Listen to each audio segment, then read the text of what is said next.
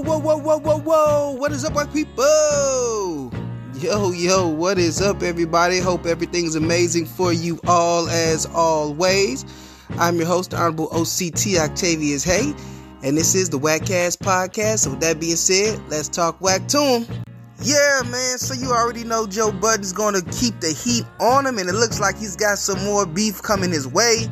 I mean, it seems like every day you turn around, there's somebody else throwing out Joe's name, and Joe's in the middle of another beef talking his slick talk on his podcast. Of course, he had the stuff with Rory and Mal over the complex list, which also led to the beef between Joe and Charlamagne and Envy from the Breakfast Club. And, you know, Troy Ave's been throwing his name out since forever, so Joe Budden and Troy Ave always gonna have beef, right? This time he got some beef for something that somebody else said.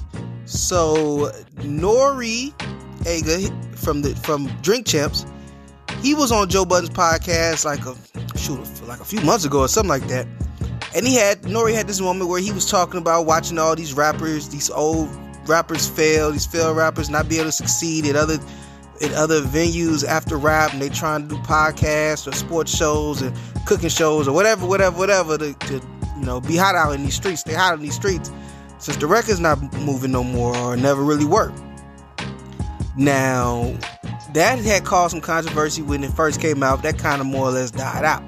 But now, Cameron, Killer Cam, who has made up with Mace, and they actually have a sports show, feels like he took some offense to the words, but instead of going in on Nori because him and Nori are cool, Cam decided to go in on Joe Budden for laughing and agreeing with it. And pretty much in Cam's mind, agreeing that Cam himself is a failed rapper or a failure outside of rapping. So that kind of sent Cam to go in. So then Joe went in, and they had a little back and forth. And, you know, Cam calling him a junkie and Joe talking trash. And Cam said, "I'm going to see you where you be at." And Joe said, "I'll be in Jersey, man. You know where I be at." So it's a back and forth. My whole take on this situation is, this would be a great rap beef, man. I would really love to hear two of the dopest rappers of all time, Cameron, Joe Budden, get on the beat and record some good music, man. And just some good diss tracks. I love when Joe Budden's in beef mode. He can just go in. You know, Killer Cam is petty, funny. It'd be great.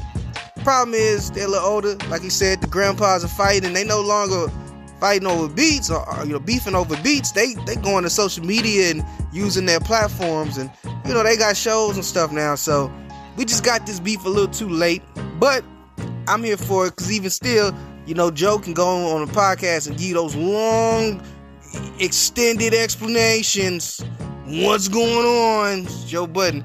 And you know, Killer Cam, he's funny with his wordplay, so he always gonna have something funny to say, whether it be on social media still, or use the shows that he got, the platforms he got to speak something on there with Mace. And see if Mace got something to say about that too. You know, Mace was a big rapper, big deal rapper at the time, finding his way outside of rapping, so he might take some offense to that as well. I don't know. But yeah, though, I think that it's crazy, and I think Nori actually ended up coming out and saying like, "Yo, Cam, I wasn't talking about you. You're not a failed rapper, and you got my number, and we can talk about it. You my boy. We can, you know, speak. If you really felt like you was being disrespected, we was coming for you, ask me, and I'll let you know if you was who I was talking about." This is what, you know, Nori is essentially saying in his tweets. And so I see now that Nori and Cam are good. So they had a conversation. They're good. They never really was in the middle of the beef. Cam was just using what Nori's words to go at Joe for whatever reason. But I guess they had a better explanation of what Nori meant. So I don't know if this means that Cameron's no longer mad at Joe, if he's not going to be going at Joe no more. And even if he's not going at Joe no more, I don't know if Joe wants to be cool with him. Because Joe usually doesn't go this hard at people, especially the ones especially legends, unless it's really like, I just don't like that dude. And I ain't gonna front, Joe kind of coming across like he just don't like him for whatever reason. And he might not. I know he real close with Jim Jones, or real cool with Jim Jones, Joe Budden is. So maybe because Cameron and Jim ain't as close as they was, maybe it's some friction there. But, or maybe it's not. And maybe Joe just feeling like being goofy back that day and just felt like talking some trash back. and maybe it's not no issues, and they'll get on the phone and on Joe Budden podcast or on Cameron's platform, and they can laugh about it, chop it up, be cool, or you see each other face to face and be cool. Because they're two legends, and as much as I would love a rap battle, if they're not finna get on wax, Joe Budden is retired, Cameron's pretty much retired. If they're not about to get on some beats and make some good bars out of this, they had their little fun. Hopefully the Nori thing squashes everything and everybody be cool. Conservative commentator Steven Crowder took some heat last week when it was a video surfaced of him yelling at his 8-month pregnant wife about her taking a car, saying she can't have the car, and telling her that she doesn't do her wifely duties and all these other things, essentially stressing her out while she's pregnant with his child. Now, as understandable, a lot of people had a lot of things to say about this, mostly negative. Some are taking up for Steven Crowder and defending him, and then some were also saying, hey, we don't have the full context. Now, while I don't think you need full context to wonder why somebody doesn't want their pregnant wife to use the vehicle, and in the video is telling her to take an Uber instead of he himself taking the Uber, I will say that you're right. As far as overall in their relationship, we don't know if she's does manipulative stuff to upset him. You're right, we don't know that. And Steven Crowder himself alleges that she has some mental problems, alluded to that, and alluded to possibly releasing proof of his wife's mental problems. Now, early before the video came out, Steven Crowder had let it be known that him and his wife were getting a divorce, even though he really didn't want to, and it was her decision. Well, regardless of what you think of the video, from that video, you can see clearly why she don't want to be with him. He's a crybaby. But let me say that. He's a little bit of a crybaby, but honestly, there have been moments in my own times with relationships where if you just come in it in that moment, it can look real bad, but you don't get the context overall of maybe he was leave me alone, she was just pushing him and all type of stuff like that. I don't know. I'm not here to make up excuses for Steven Crowder at all.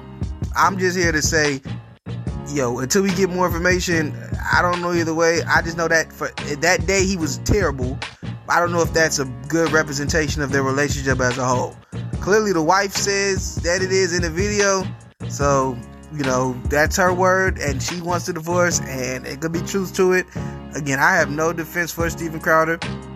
I think he's a pretty crappy person, and he has shown to be very selfish for himself and tried to use his audience, for his own gain as far as monetary value. When he was offered a $50 million contract by the Daily Wire, he called it a slave contract because if any of his videos were pulled by YouTube, then he would have to be penalized under the contract with Daily Wire. But the thing is, with that, they're paying him all this money. If his videos get demonetized or pulled or anything like that, then that's costing them money. So that's why they were trying to just balance it out so where it would fit. If he cost them any money, they'd just take that out of what they owe him. To him, that was crazy. I don't know. And he tried to rally his troops around, saying it was a slave contract and it was slave labor and all this other nonsense stuff, And he's the type of guy who would who probably or mostly dismisses a lot of black issues and tells us why we're wrong and the same old stuff, but he wants to use our verbiage when it benefits him, and that's kind of how guys like him are.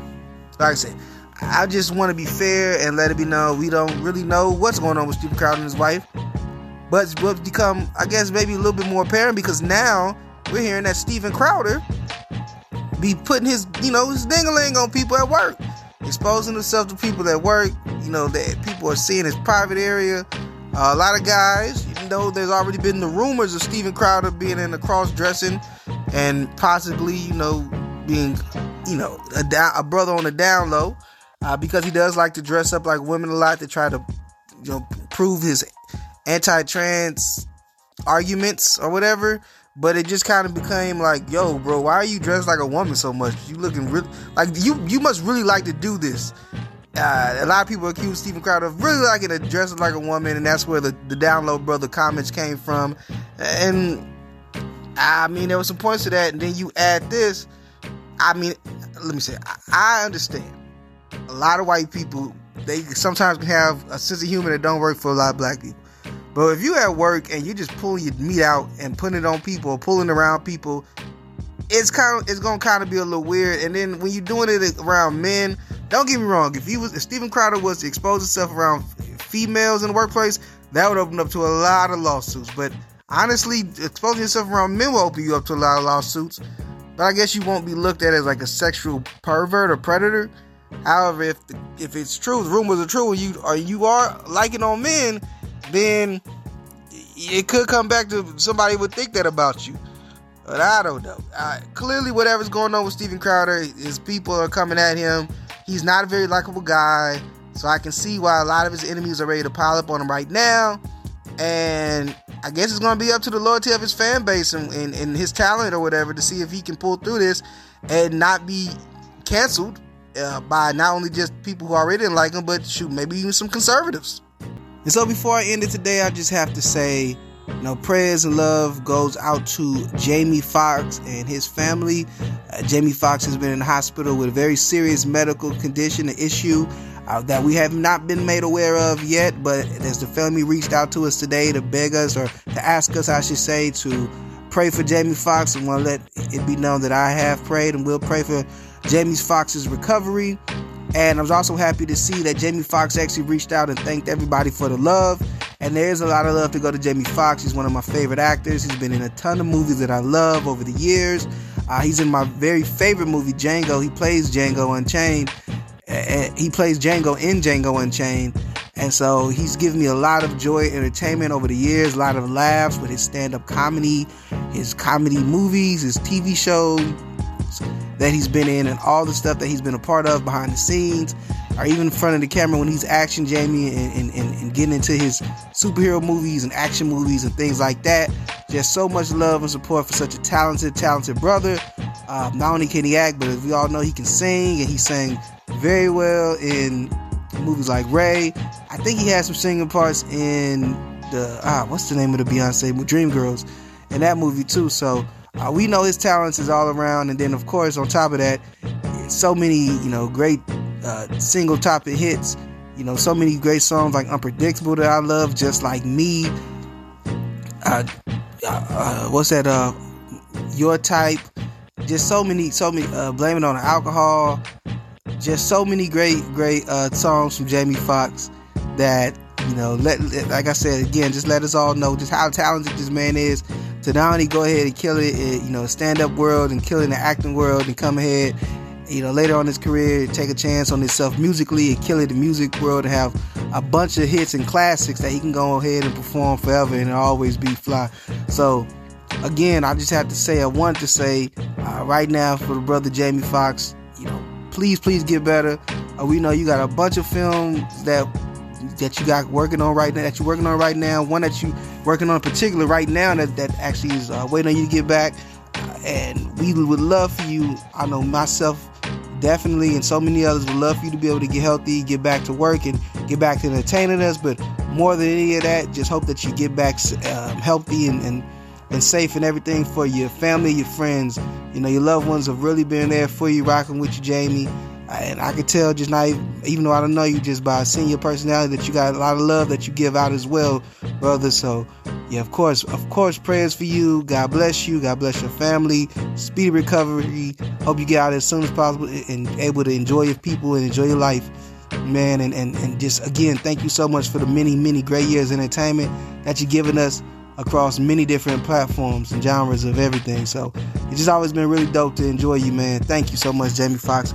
Please get better. All right, everybody, that's the show for this week. Thank you so much for tuning in and taking in this whack wisdom, and hope you tune in next week to get a little bit more from me.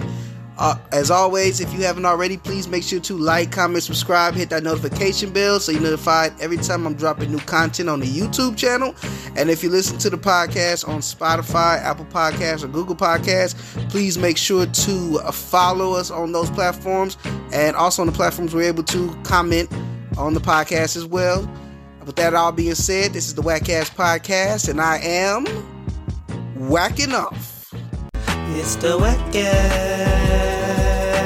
Podcast, yeah. Talk whack to me, yeah. Talk whack to me, Talk whack It's to me. the Wack-Ass Podcast.